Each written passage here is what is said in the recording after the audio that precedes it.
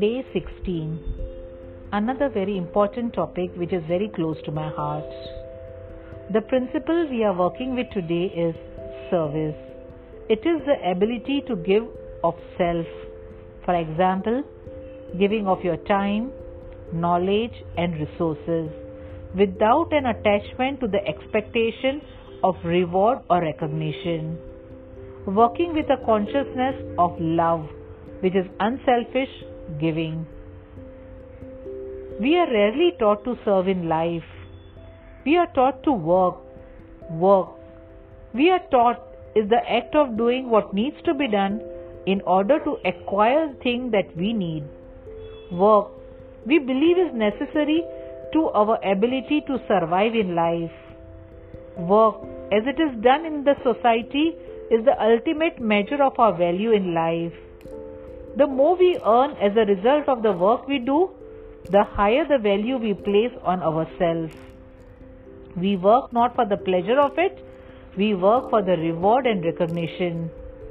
Although there are many forms of work in which we provide a service to others and to the world, our attention is generally focused on what we get and the outcome of what we do. This is not service. Service is the act of doing what you love for the sake of loving it.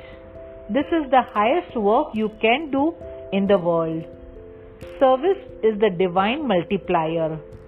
When you perform an act of genius service, giving of your time, energy and resources as an act of love, the universe will multiply what you do and reward you with greater results than expected.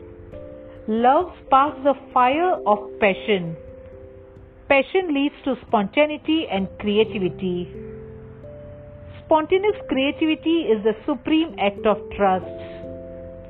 When you trust yourself and the universe enough to give yourself over to the passion of what you love, you are serving humanity and the divine. In today's world, the more your work is service-oriented, helping what the customer needs, you will be able to expand your personal life as well as your spiritual life. So let us begin today's morning by, today I recognize that I am a child of the divine, sustained by divine love, guided by divine light, protected by divine mercy, alive through divine grace. Today I am thankful for this gift of life through which I am able to serve. Today I ask the divine to use me, use my mind, use my eyes, use my ears, use my hands, use my feet, use my being and this gift of life to serve those in need. Use me as an instrument of peace. Use me as a tool of strength. Use me as a vessel of patience and healing and love that I may serve those in need. Let all that I am today be of service to your will. Let all that I do today be of service of your love. Let all that I give today be in service and alignment with your perfect plan for humanity. Today I am in your service. For this I am so grateful. Amen. And so it is. Let us recap. To serve is an act of love. My service is a divine gift to the world. When I do what I love, I am richly rewarded. Service and poverty do not coexist.